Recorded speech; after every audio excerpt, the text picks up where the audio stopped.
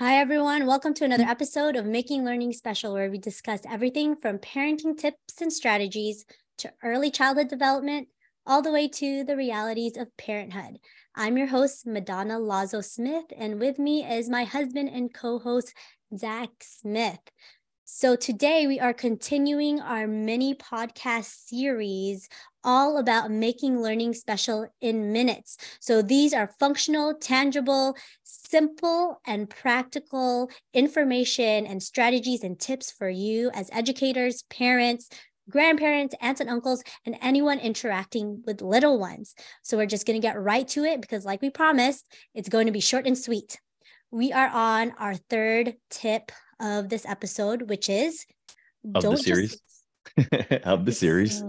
Series. Don't just label items, label what they do and their functions and object functions. So what I often hear or see is parents, which is great. It's a great start, but now you want to level up, right? Parents talking about, what they see. I see a tree. I see an airplane.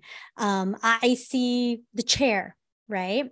So level it up and start talking about what they do, because what you're doing with that is putting actions to these objects and just adding on to their vocabulary. It seems so simple, but what I want to have you guys do is being mindful of why you're doing these. So sometimes when I see kids, they have such great vocabulary words of all these nouns, all these names, shapes, numbers, toys, but they're really missing action words and describing words, right? And some of those words, of course, we need them to make sentences and phrases. And sometimes that's where kids get stuck. They know chair, they could label pictures, and they know mommy and daddy, but they're not necessarily saying certain words like run, jump, or cook. So that is a simple tip. Basically, you want to just label your actions like what you're doing in the kitchen, right? Oh, mommy's cooking. Look, I'm using this pan. I'm cooking. Oh, I see that you're jumping. Jump, jump, jump. We put our shoes on. It goes on our feet. It doesn't go on our head. So you want to keep it not necessarily long sentences, but to a point up to their level. It really depends, right? When they're 1 year old, you don't want to make your sentences so big and elaborate that there's so much fluff in it. And when they are 4 years old, you could use longer sentences and more describing words. What do you have to say to that, Zaki? I honestly, and I said this before on the podcast, is I talked to Ace like he was a grown-up since the day he was born, to be honest with you, because I wanted him. I mean, what is language but the ability to connect dots to make things make sense, right? That's why we have nouns and prepositions and everything like that. All it is just a big jumbled puzzle, we'll call it. And as they learn more and more about the composition, that's what language is, symbols. Okay, we'll call it symbols, but in this example, I will use a puzzle because you are the expert there. So it's like you don't know, like when they're kids, they don't know anything. It's just a blank puzzle with a bunch of pieces that don't make sense. But the more and more they learn about the different types of items on Earth and what they do, all of a sudden, like it goes from a blank puzzle to the pieces start having pictures on them, like clouds and trees and this and that. Now they know, okay, shoot, this piece goes here, this piece goes there, and when I put them together, oh, dude, it makes sense.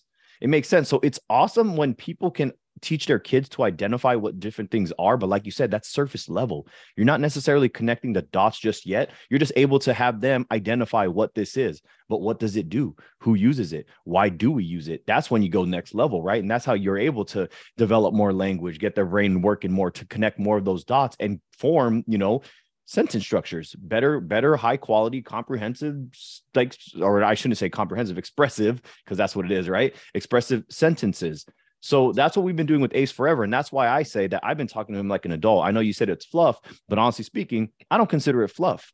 I want him to learn how to speak like an adult sooner than later, because not only does it make our jobs easier because he can explain exactly what he wants, what he needs, or what's going on versus just crying and screaming or throwing things around. It helps all the other people that interact with him as well. His friends at preschool, his teachers at preschool, the front desk, whenever they talk to him about anything, they're always so happy. Like, oh my goodness, it's so helpful that this kid can actually explain what he wants and what he needs versus just crying and nonverbal. Because there's a lot of kids that are like that, right?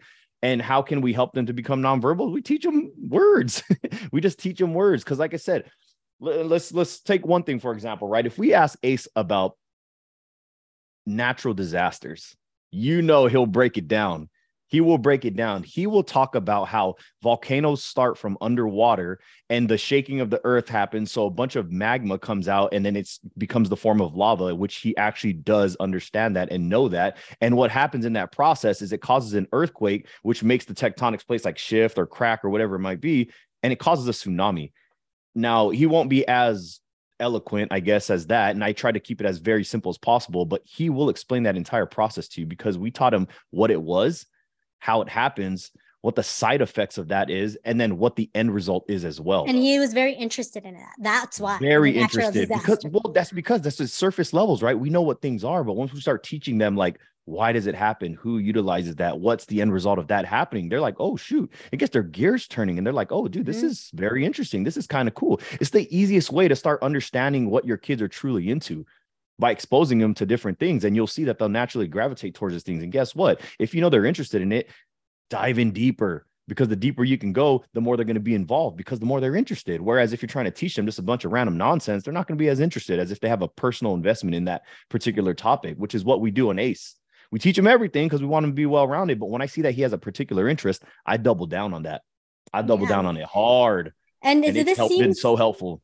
Yeah, and it seems such a simple strategy, but I wanted to make it a mini episode and a point that we're not just labeling items here. We're giving describing words, we're giving action words, because even kids who have language delays, for example, I have speech sessions with them. One of my clients, right? The dad works with tools, a lot of tools, wrenches and screwdrivers. And this kid knows exactly what tool to give dad. So that's great. He knows the wrench, he knows the screwdriver, but adding an extra level to that is that when they're using it, when dad's fixing a car, dad could talk about turn, squeeze, open, close, right? And dad was saying, oh, I didn't even think of that, because he's ready for that, right? Same with you guys. How can you help level your child up when they are 1 year old, 2 years old, and they're labeling shapes, right?